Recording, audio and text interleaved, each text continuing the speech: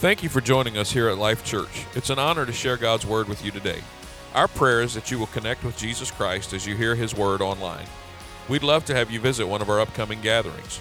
For more information, visit us online at www.liferva.org or contact our church offices and we'll be happy to help you in any way that we can. Let's go now to one of our recent services where you can experience a life-giving message from God's Word. Last week we kicked off a brand new series on Father's Day called Family Foundations.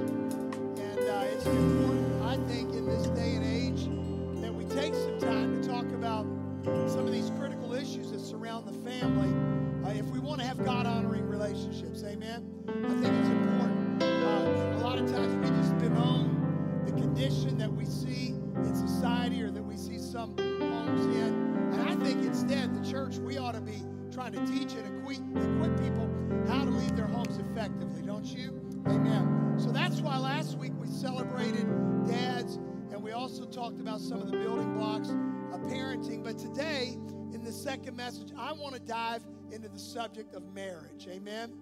And if you saw The Princess Bride, I want to talk about marriage. Marriage, amen. Some of you will know what I'm talking about there. Now, you might say, well, hey, why talk about marriage on a Sunday when there's such a diverse crowd? Well, let me just give you a couple quick reasons. First of all, there are a lot of single people here today, and many of them don't want to be single forever. So I would encourage you, if that's you, to listen up and get yourself ready. I used to love it when I was a young adult and I was single and somebody talk about stuff because I need to learn something here. Let me find out. Also, there's some married people in this room that probably are not going to show up for a marriage seminar, and I hope to give you a little bit of something to put in your marriage toolbox that can help you be a better husband or wife. And then I think the vast majority of the rest of the married couples, you are glad to have an opportunity to do anything to make your marriage and your home better. Amen? And that includes getting to hear a good word from church, at church, that can help you. Also, let me just throw this out here. By the way, anytime you're at church, it doesn't matter what the message is about, always have your heart open to receive the word of the Lord. Amen. I could go to a ladies' conference and I'm going to get something out of the sermon. Right? Because it's the word of God. I could go to a youth service. I'm going to get something out of that message because it's the word of God and there's always principles. So let me encourage you today. Don't just go, he's going to talk about marriage. This sermon's not going to help me. You be ready. And there are some stuff I'm going to talk about today that I'm confident can help. So that being said, I ran over a little bit in the first service. I'm going to try not to do that today. Let's go to Genesis 2:21 through 24 for our text. It says, so the Lord God caused the man to fall into a deep sleep, and while he was sleeping, he took out one of the man's ribs and then closed up the place with flesh. Then the Lord God made a woman from the rib he had taken out of the man, and he brought her to the man. The man said, this is now bone of my bone and flesh of my flesh. She shall be called woman, for she was taken out of man. That is why, and I want you to notice verse 24. That is why a man leaves his father and mother and is united to his wife, and they become one flesh. That same verse 24, I want to read it from the New Living Translation. It says, this explains why a man leaves his father and mother and is joined to his wife, and the two are united into one. Everybody say united. I want to talk on this subject today, the united marriage. The united marriage. Now, the goal of any Christian marriage should be to have not only a marriage that is pleasant and fulfilling and rewarding, but one that is blessed by God. Can everybody say amen to that? And one of the keys is found in our text in Genesis 2:24. Also, though, I want to read this in another translation that you might be more familiar with because it kind of gives us a little bit more details of how you unite. Let me read verse 24 from the King James Version. It says this, therefore shall a man leave his father and his mother, and notice, and he shall cleave to his wife, and they shall be one flesh. Notice it says they've got to leave some things behind, this case, mother and father, and cleave to his wife. Now, this has been called by many marriage counselors and even pastors as the leave and cleave principle. How many of you have heard of that before? Leave and cleave. Okay, I see a few hands around the room. In other words, it's saying that in order to succeed, there's some things you have to leave behind in your relationships, and there's some things that you need to hold on to build a united marriage. One man said this. He said, the problem with some marriages is that they start off as an ideal, then they become an ordeal, and pretty soon you're looking for a new deal. Now, I hope that's none of you today, amen. I hope you're still maybe at the ideal situation. You might be in an ordeal situation, but I'm going to try to help you to not look for a new deal situation today. So I realize also we've got all kinds of needs represented in our audience and different stages of marriage. Some of you are newlyweds. We got a couple in our marriage life group. They've only been married for about 3 or 4 months. There's some of you that have been married a long time. Floyd, where are you at? Where's Floyd and Gail? Raise your hands up. Floyd and Gail, you see those hands? It's coming up on 60 years of marriage. I just need to give them a microphone and I need to sit down. And let him just give us some wisdom and her some wisdom about marriage. Because I'll tell you, if you can't learn about marriage from somebody who's been married 60 years, you are in a bad situation. First service, we had a couple in the service that have been married for 65 years. 65 years, amen. That's longer than most of us have been alive, amen. 65 years of marriage. So how do you do that? Well, let's kind of go back to the very beginning, and let's look at God's original design, and that's why we're starting at Genesis chapter 2. Now, I'm not going to dig deep into the story, but you may be familiar with the story of Adam and Eve. Adam was put in the garden, and it was a perfect environment. He had everything that he wanted. He had a place to live. He had a purpose to live for, protection. He had it made in the shade, amen. Yet the Bible says God looked at Adam, and he said this, it is not good. Now, this was the first time in the creation story that God did this. And more specifically, he looked at Adam and he said, it is not good for man to be alone. Now, you got to know, Adam had already been in the situation. Adam had been naming all the animals, the male and the female, doing all this kind of stuff. And you might say, well, what's God saying? Is he saying that it's wrong to be single? No, absolutely not. Matter of fact, read the New Testament. Paul really talks about a lot of the virtues of being single.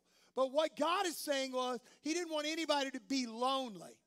And by the way, one of the purposes of marriages is partnership that can help prevent loneliness. Now, there's a lot of other ways to prevent loneliness in your life. You hear us talk about it all the time. That's why we want everybody to join a small group.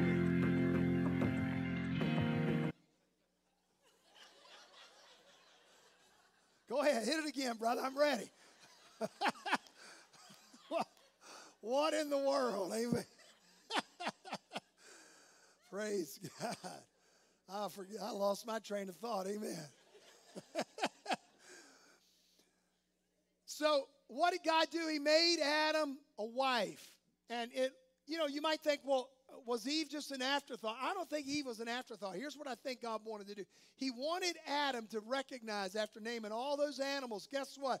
There's 2 of everything except me. There's 2 dogs, there's 2 cats, there's 2 cows, there's 2 horses. There's 2 of everything but me. And he realized something is missing in my life. So in verse 21, verse 22, go back and read it. The Bible says God took a rib from Adam's side, created the first woman, Eve, to be his wife. The Bible says that Adam called her woman. Amen. I think really that's a translation. It means the first time Adam took a look at her, he went, whoa, man. So they put those 2 words together, woman. Amen. There we go. Yeah. That's a dad joke. There you go. So hear me. Verse 24, though, tells us there's some things you have to leave, other things you need to cleave to. So let's talk about that today. I'm going to give you a few things you need to let go of and a few things you need to hold on to. Are you ready? All right, the first one's the easiest. Here's number 1. First thing you got to let go of is your parents. Everybody say parents. Amen. This one's obvious. It's usually the easiest. But let me talk about it and explain it for just a few minutes. For this reason, it said man and wife coming together. A man will leave his father and mother. There is a leaving that has to be done. Now, this is true for both men and women. You've got to leave your parents, let go of parents. Now, this passage is not talking about geography. necessarily talking about moving out of the house or moving across the country. It's talking about cutting the umbilical cord, not cutting them out of your life. God is talking about leaving them psychologically and emotionally. There is a breaking away. Amen. Leaving literally meaning breaking your dependence upon them. That's important. You've got to cut the emotional umbilical cord. Your relationship to your parents, hear me, it changes the very moment you get married. It's just like, for example, think of it this way. A brand new baby cannot live unless you cut the cord that sustained them for 9 months in the womb. But that cord has to be cut in order to enter the next dimension of life. Every young couple, when you get married, there's an emotional cord that has to be cut to your parents. Your parents could live 3,000 miles away on the other side of the country, and you still be dependent upon them. Or they might live next door, or you might still live in the house, but still be able to live independent of them. There is an emotional detachment, though, that has to be made. I hear about spouses who will never make a decision without getting mom and dad's permission. That's not, now get their advice, but you don't need their permission. Can I help you right now? Amen. If you're married, guess what? You're your own boss now. And you need to live that way. You need to act that way. It's a good thing. Some couples, anytime there's a problem, they call their parents. Again, I'm not talking about getting advice, but I'm talking about you've got to be able to make decisions on your own. You cleave to your spouse. Amen. Hear me. Your partner should not have to compete with your parents. Amen. They shouldn't have to compete with your parents. They shouldn't. It's unrealistic. It's unfair. It puts all kinds of unfair pressure on a marriage. Hear me. It will make wives feel insecure. It will make husbands feel inadequate if you're constantly comparing them to your parents. So you got to let go of your parents. Amen.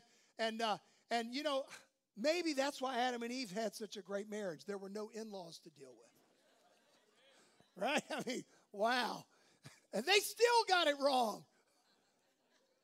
Right? They were living in paradise, no in-laws. They meant everything and they still messed up. Some people might never learn to love or trust their spouse, though, because they have issues letting go of mom or dad. Draw the boundaries. Hear me. And by the way, notice in the verse, it tells the man and woman they have to leave the parents. Because here's what I know. Parents never leave the kids. You never stop parenting. I have a daughter who just turned 30 this week. I have 2 daughters that are both married, and I have son-in-laws now. But guess what? I will never stop being a parent. Lauren, who just turned 30, will always be my little girl, all the way to the grave. But I also understand there's some boundaries that I have to honor because I'm not the number one man in her life anymore. Can I help some of you parents right now? You've got to understand your role changes when they say, I do. Amen? Leave the parents. All right, let me give you another one you got to let go of to have a united marriage. You got to let go of other people. You got to let go of other people. Other relationships. Sometimes other friends. Sometimes the role of your brother or sister in your life has to change. You got to let go of other people you've held on to. It might be a former boyfriend or girlfriend. By the way, you don't have to pray about that. Can I just go ahead and help you? You don't have to pray and fast. You don't have to weep and travail. You don't have to seek counseling. Amen. Cut them loose. Let them go. Lose the number. Amen. It might even be a former spouse that you have to let go of if you're in a second marriage or a third marriage. Amen. Contrary to what Willie Nelson says, you've got to forget all the girls you've loved before. You got to forget them. Amen. You got to let go of them. Contrary to what the great theologian George Strait said, if all your exes live in Texas, you got to hang your hat in Tennessee. Amen. Let go. Everybody say let go. Let go of people. Focus on this relationship, your spouse. If you don't, you're going to fall into the trap of comparison. Things start going wrong in your marriage, you start thinking, oh, if only he or she was like so-and-so. Ooh, that's a dangerous path to go down. If only I hadn't broken off that relationship. Maybe I should have married Jim or Sally. Folks, there's a reason why you broke up with Jim and Sally. You know, we have selective memories, don't we? We only remember the good stuff. Matter of fact, they've proven that as you get older. That's why we reminisce about the good old days. Because we suppress negative memories and negative experiences, and we only remember the good experiences. Can I just tell you right now, the good old days are not as great as you think they were. You just forgotten about the bad old stuff from the good old days. And so you got to understand, you've got to let go of people. Amen. And by the way, let go of that grass is greener thinking as well. It's a myth. It's a lie. Here's what Frank Fried said about it. The grass is not greener on that side of the fence, and the grass is not greener on this side of the fence. The grass is greener where you water. And then I love this next line. And you might want to write this down. What you need to do is stop comparing and start cultivating. That's how you get greener grass. Amen. I can admire the grass in my neighbor's yard all I want to. But until I start aerating and seeding and fertilizing and weeding, the grass in my yard is never going to get greener.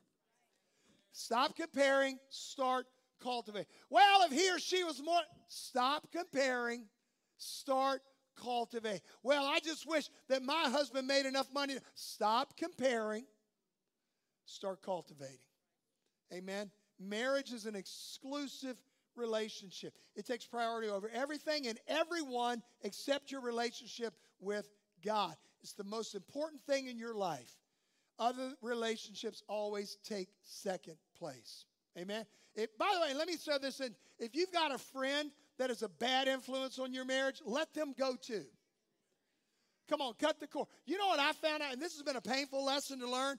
Most of my friends have not been lifetime friendships.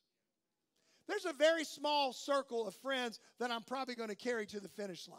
Very small. And they come and they go, right? And if you've got somebody that's breathing toxic energy into your marriage, that every time you get around them, they're just talking bad about their husband or their wife. Come on, somebody. You don't need that in your life. I need a little bit more help from the congregation than this. Because those kind of people will rub off on you. Let go. Everybody say let go of other people. All right, number 3, here's the third thing you got to let go of. Let go of the past. Let it go. Amen. Again, I already mentioned we have a tendency, we idealize the past. Our hometowns, our growing up experiences, our dating relationships. Come on. We make them larger than life. Oh, I wish I still lived in blah, blah, blah. Have you been back to blah, blah, blah? It ain't all that. Amen. It ain't that great. I wish I still worked for such and such a. I wish I would have never left so. Folks, let go of the past. Amen. There were a lot of problems in the past. We just don't focus on those things. You know what we do? We make idols of our past. And we idolize things that we think the past was. And hear me, if your past, let me just help somebody. If your past really was great, God bless you if it was. But what good is it to constantly focus or compare the present to something you cannot relive? Amen? You got to live in the present. My wife grew up in a pastor's home, right? I didn't. I grew up in the opposite of a pastor's home. And when we got married, I had no idea how to create the kind of an environment that she grew up in. But guess what? Thank God she didn't expect me to create that kind of an environment. I could not create that past for her. I could not do that. You got to make your home not some icon or picture of what you think was in the past. You've got to say right now, the situation I'm in, that's home. Come on. Your home is where you and your spouse are right now. And somebody, here's a good word for somebody. You need to grow where you're planted. Grow where you're planted. You know what happens to a lot of us? We start pulling up roots about the time the roots start getting settled. You got to grow where you're planted. And let me say something to the folks who've been married more than once. Or maybe you're single and you were married before. You hope to get remarried again one day. Hear me. Part of the past that you have to let go of, or if you're in your second or third marriage, you got to let go of your previous marriage. Amen?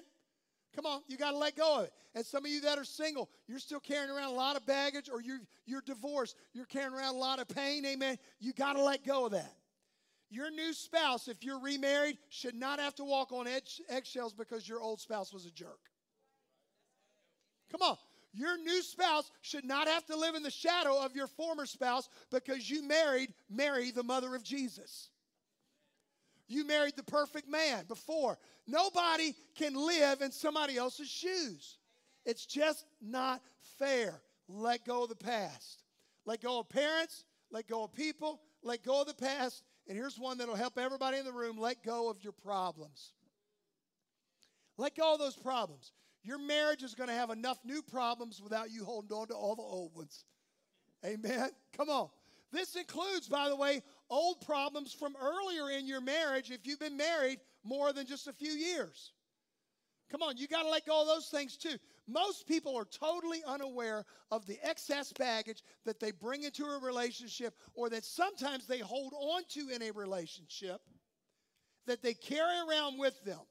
And it affects where they are right now. Old problems, old issues will derail and wreck your marriage. So now, let me be more specific. What kind of problems do you need to let go of? I'm going to give you some real quick. I think 4. First of all, you got to let go of old grudges. Amen? Old grudges. You got to let go of them. There are few things that will destroy a marriage quicker than resentment. It will eat you alive. It causes you to react in the present because of the past. When you say, I can't stand that person, what are you doing? You're focusing on them, right? When you say, I can never forgive that person, what are you doing? You're allowing them to bother you yet even today. Come here, let me just help some of you are still allowing people who hurt you in your past to hurt you today, and guess what? It's hurting your relationship. It's affecting you. Amen. Your past cannot hurt you unless you choose to allow it to hurt you. Let go of those grudges. Amen. If you keep on resenting and grudging, you are hurting the present. Amen. And for some of you, the past grudges may be from your spouse. You still need to let it go. Well, you don't know what they were like the first 5 years of my marriage. No, I don't. But if that's all you're going to focus on, you're never going to make it to the end. Amen. Let go of those grudges. Some of you are holding grudges over poor financial decisions that your spouse made. Let it go. Amen. Some of you are holding grudges over poor choices that they made in other areas of their life. Here's what I advise you. Get some counseling if you need to. Offer forgiveness. Expect accountability. And then let it go. Let it go. Here's something else you got to let go of. You got to let go of grief. Now, this might not apply to a lot of people, but I want to help somebody here today. That's another problem from the past. Everybody experiences sorrow and loss. We all grieve from time to time. It's normal. It's natural. But hear me, what is unnatural is when mourning never sees the light of day. And when it turns into continual darkness or self-pity. Don't let grief become a cave that you never crawl out of. Come on. Grief is normal, again, but when you hold on to it longer than you should or you don't learn to process it in a healthy way, it becomes destructive, and you'll start saying things like, I'm never going to be happy again. No matter what my husband does, I'm never going to be happy. Guess what? You're not going to ever be happy.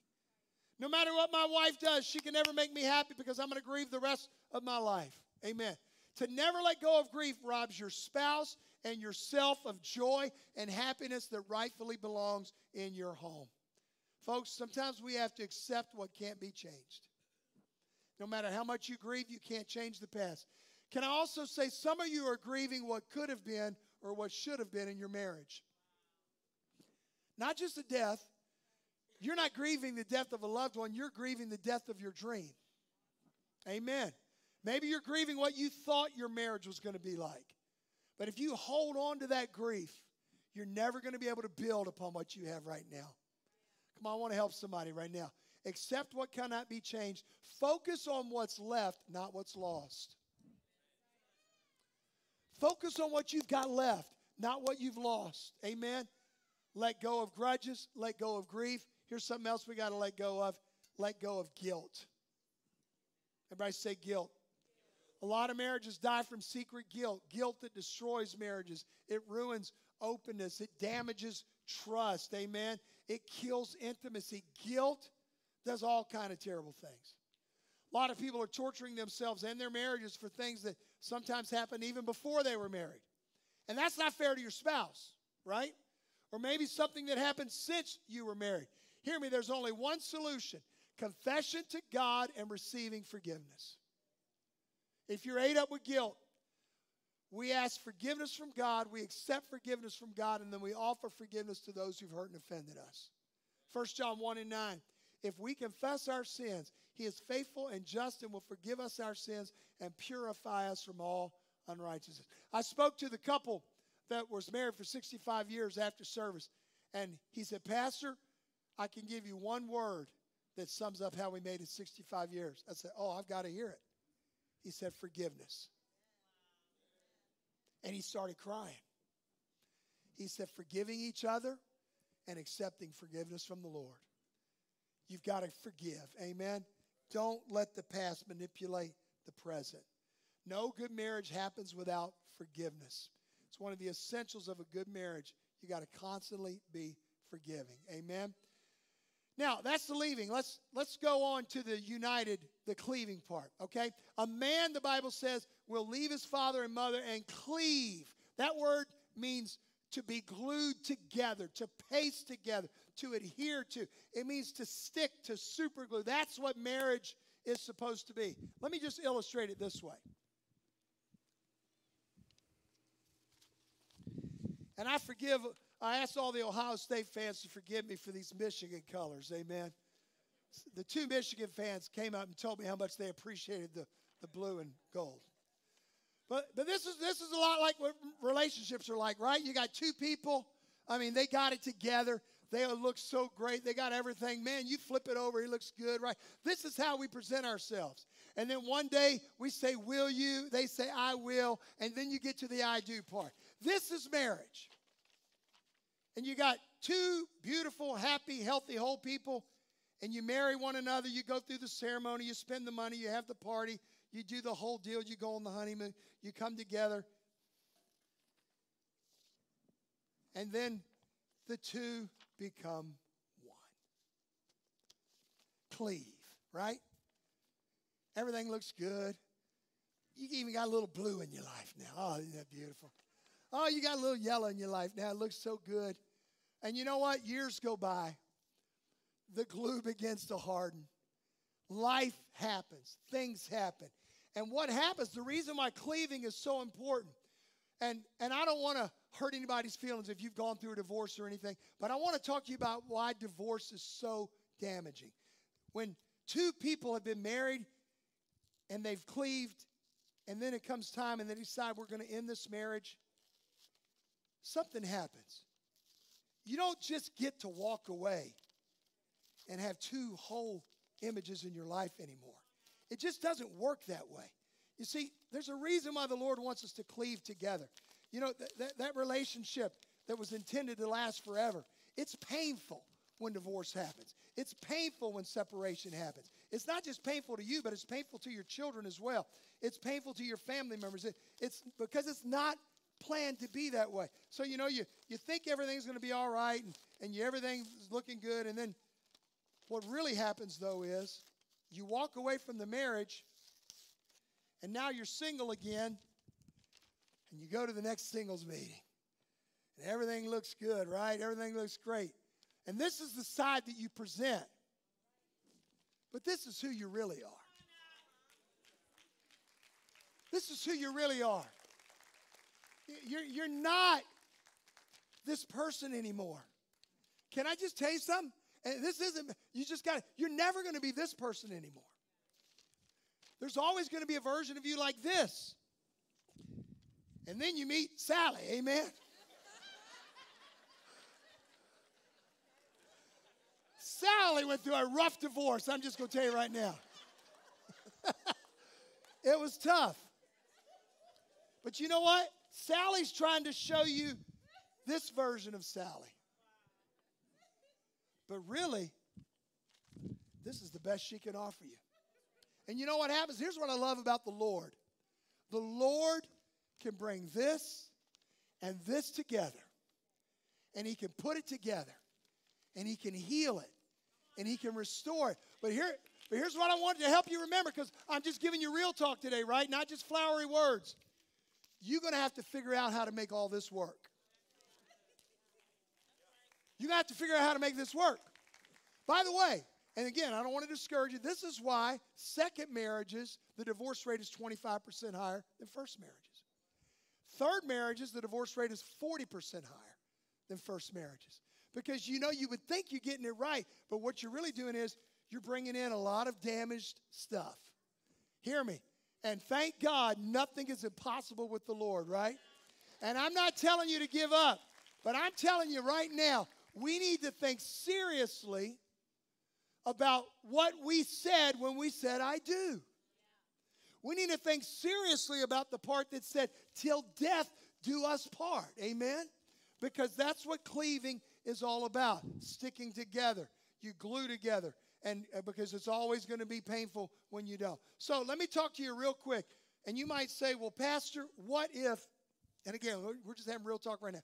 What if you're in a marriage right now and you say, man, it's just a wreck. I don't know what to do. We know good marriages are a result of choices and not chance. Amen. They don't just happen. It's not just luck. There's the result of choices you make. But some of you might feel like right now, I'm stuck in a bad marriage. I'm trapped.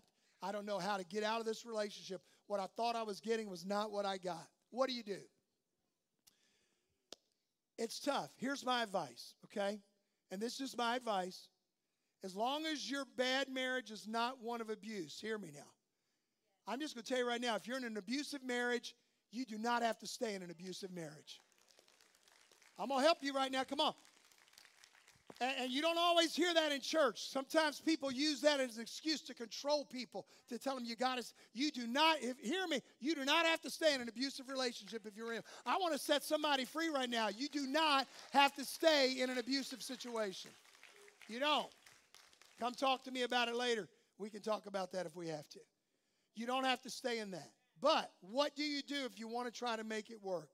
If it's not a situation of abuse, here it is. Do whatever it takes and spend whatever it costs for as long as it takes to make your marriage work. Amen. Do whatever it takes. What do I mean by that? That means if you need to, get counseling. And if you're going to get counseling and you're a Christian, get Christian counseling.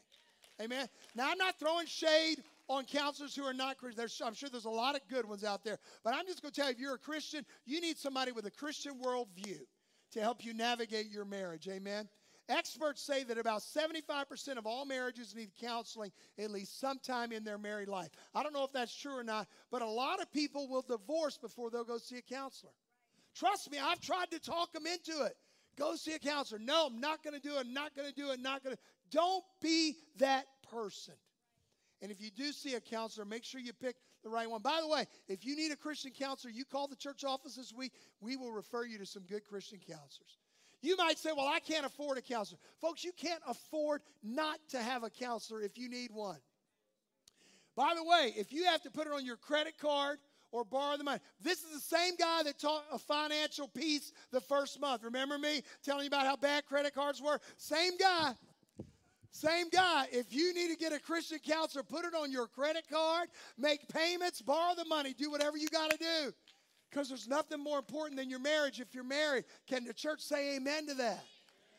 Give it the best you've got. And then if it still doesn't work, hold your head high. Walk in the grace of Jesus. Let the Lord help you move on to whatever the next phase of your life looks like. And don't look back. Amen? But you got to know you gave it your best. All right, real quick, let's talk about how do you cleave. First of all, cleave despite what the culture says. Because I want to tell you right now, we live in a culture right now, there are forces in our society that are hard at work against the family. They used to be subtle about it. They used to be discreet about it. Now they don't even hide it anymore. Amen. They want to destroy the traditional family. Amen. One man, one woman. Amen. One heterosexual couple married together for life. They're trying to redefine marriage. They're trying to redefine gender. They're trying to redefine everything to change what the family looks like. Folks, we got to stay together despite the culture. There's also economic pressure like never before, materialism, all this in our culture, it fights against our marriage, amen? The fact that so many people are so discontent, culture is breeding that discontentment, amen? The traditional family's deteriorating. Everybody's going different directions. So how do we respond to that? Here it is, Romans 12:2. Don't copy the behaviors and customs of this world. Come on, but let God transform you into a new person by changing the way you think. Then you will learn to know God's will for you, which is good and pleasing and perfect. Exodus 23:2 says, don't follow the crowd in doing wrong. Come on, just because everybody else is taking a cheap view of marriage, let's still hold that covenant dearly in the Christian church. So cleave despite the culture. Here's the next area you need to cleave. Cleave despite crisis. Everybody say crisis. I'm talking about things that are going to turn your life upside down. And hear me, they will come into every marriage. External forces that throw you out of gear and leave you wondering what is going to happen. Stuff that overwhelms you and you're up to your neck and you think you're going to go on. Crisis can be devastating. And crisis will flow into your marriage if you stay together for any length of time. What am I talking about? Man, it might be an accident. It might be a bankruptcy. It might be a prolonged illness. It might be a problem child. It might be a death. It might be cancer. Come on, and some people can't handle it and they walk out. And one of the true tests of your marriage is how do you handle it when your life or your lifestyle is turned upside down? What do you do? Amen. How do you handle it when things don't work out as planned? Folks, you got to be prepared for the floods of adversity to flow into your life. Do you remember your vows for better or for worse? Sometimes commitment means a willingness to be unhappy for a while. Oh, I thought you were going to tell me everything's going to be hunky. No. Sometimes you might be unhappy for a while because you're a team and you've got to work on it. We're in this together. You don't just jump off the ship the first sign of trouble. Sometimes you stick with it even when it's not fun. So what can you do to weather a storm? I'm going to give you some scripture and then pull a couple little nuggets out of it real quick. I'm almost done. Isaiah 43:1-2. But now, this is what the Lord says. He who created you, O Jacob, he who formed you, O Israel, fear not, for I have redeemed you. I have summoned you by name. You are mine. And when you pass through the waters, I will be with you. And when you pass through the rivers, they will not sweep over you. When you walk through the fire, you will not be burned. The flames will not set you ablaze. Hallelujah. So from Isaiah 43:1-2, how do you cleave in a crisis? Number one, don't be afraid. Don't be afraid. Isaiah said, fear not. You might as well relax because you can't do a lot about everything anyway. Worrying never solved a problem. Don't be afraid. Why? The scripture says, I have redeemed you. I've got a plan. Amen. You may not see it. You may not understand it. You may not recognize it, but there's a purpose behind this problem, and God's purpose is always greater than any problem that you face.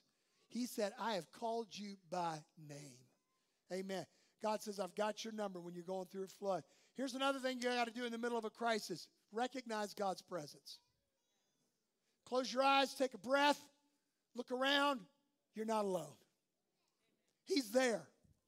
He said, when you pass through the waters, I will be with you. Hallelujah. If you're a Christian, I've got good news for you. You're never going to go through a flood by yourself. God is with you. You're not alone. He's there. Recognize his presence. The third thing you need to do is rely on God's protection. When you pass through the rivers, they won't sweep over you. When you pass through the waters, I will be with you. You got to have an attitude that says, God, I'm trusting you to see us through this. We don't like it. We don't want it. We're not enjoying this crisis. But God, we're going through a difficult time, but we're going to trust you to see us through.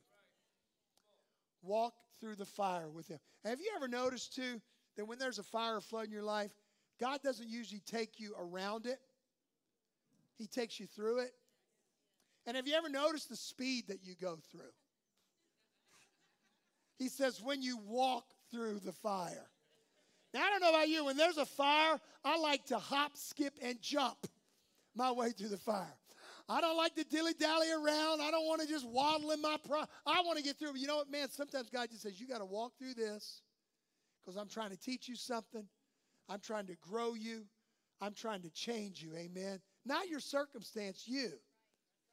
And once I change you, I'm going to change your circumstance. So sometimes you just got to rely on God's protection. Here's another point I want to share with you. You got to cleave during changes. It's my last point. Everybody say change. Here's the fact. Your marriage is always changing. It is. It's dynamic. It's not static. Very few young couples realize this when they get married. I didn't know. I thought the girl I was marrying was the girl I was going to have the rest of my life.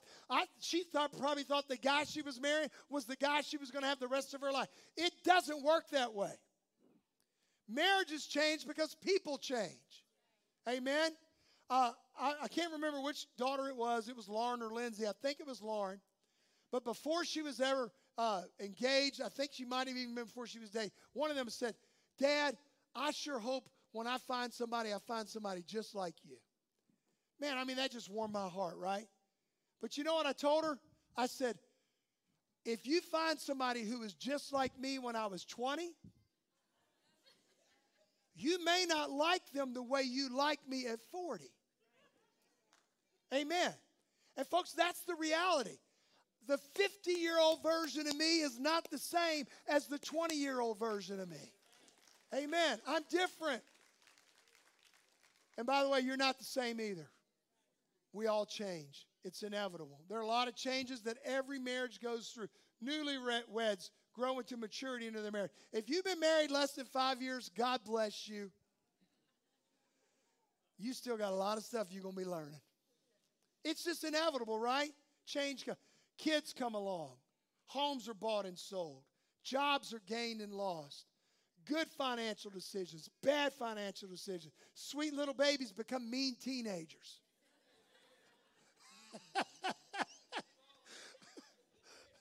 I got a real enthusiastic amen from one brother, amen. There's college, there's the empty nest, there's retirement, there's midlife crisis, there's sickness. Come on, there's till death do us part kind of stuff. Some of you have already gone through 1 or 2 or 3 or a bunch of these things. You're going to go through some more. And hear me, how you handle the changes in your marriage has a lot to do with how you anticipate and navigate change together. Can I just help you right now? Anticipate it. It's coming. Be prepared for it. Amen. And by the way, all change is not for the better, but you still got to understand it's a fact of life. Here's what Elizabeth Elliot said in her book, Let Me Be a Woman. I want the praise team to come on up. She talked about how marriage was constantly changing, and she was speaking to wives, and she said this, and I quote. She said, the fact is, your provider may someday lose his job. Your strength may show unexpected weakness. Your knight in shining armor may experience a public defeat. Your teacher may make a serious mistake that you warned him about. Your lover may become a helpless patient, sick, sore, sad, needing your presence and care every minute of the day and night. This isn't the man I married, you're going to say, and it will be true. But you married him for better or for worse, in sickness and in health. And those tremendous promises, I love this part, took into account the possibility of radical change. That's why the promises were necessary. Most of you remember your wedding, right? You remember those vows? And when I sit down with young couples and I talk to them, one of the things we inevitably get to, we talk about the marriage ceremony. And I always ask them, tell me about the vows that you want to do. And I'm not throwing shade on anybody, but most newlyweds, most young couples, you know what they oh, we don't care which vows we use. Pastor, you just pick the ones that you like. Pick the traditional ones, or maybe we're going to write our own vows or whatever. And you know why? Because in youth, you really don't understand the gravity of the words. In sickness and in health. In good and in bad. Because right now, you've just been living off of hugs and kisses, amen? Now, you think every night is a date night? You think you're always going to be able to do this? No. There comes a point in a marriage where you're not living on hugs and kisses anymore. Sometimes you're living on the till death do us part commitment. And you got to understand when change comes, there's 4 options you can execute regarding change. Number 1, you can reject it. You can say, I won't accept it. I'm not going to get older. We will not change. I will always be the same. And so will you. Resistance, though, is a form of denial, and it does not work. Or you can resist it. I'm just going to work a little hard. I'm going to put in on my body. I'm going to work out more. I'm going to get a little cosmetic surgery, a nip, a tuck, a lift here and there. Folks, just embrace it. I remember when I had a man bod, a young man body, that turned into a dad bod, and now I've got the grandpa bod. And you know, it hasn't been fun, but can I just tell everybody, Mother Nature does show up knocking, and gravity does work. Amen. And you know, folks, you can resist it all you want. The change is coming. You can resent it. That's not the girl that I married. I'm trapped. I didn't ask for this. I didn't ask for him or her to be like that. Changes in your life make you bitter or they make you better. Or here's the response that we should take. You can relish it. Make the most of it. Learn from it. Let it be an opportunity for growth. Understand the change is going to come. That's how you stay united in marriage. Robin and I, we've been married now almost 33 years. We've been through so many seasons of life together. I mean, I remember when we were young and just full of energy and got married. And I mean, we didn't have any money. We lived in an old roach-infested. When I say roach-infested, I'm not exaggerating. We lived in a roach-infested apartment. The first week we got married, our neighbors, our next-door neighbors, patio glass door got busted out. Somebody broke in. I mean, we had all kinds of crazy stuff. And we went from that. We saved up money. We bought our first house. And then the kids came along. I mean, we just gone through all this. Now we're enjoying the grand season of the grandparent life. And I'm telling you, we love the season we're in right now. But you know what? There's been changes that we've had to make to accommodate all these different seasons of life. I want you to stand with me right now.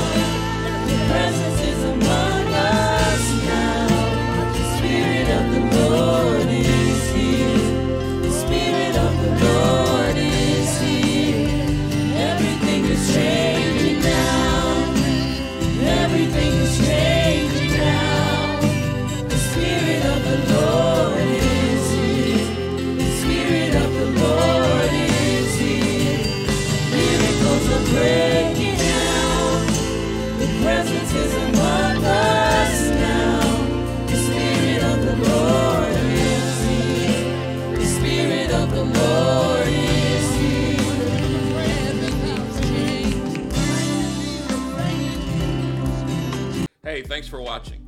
Be sure to subscribe to this channel so you never miss one of our videos or live streams in the future. Also, take a moment and share this with a friend. Be sure to join us 9 a.m. or 11 a.m. each week live as we celebrate Jesus together here at Life Church. God bless you.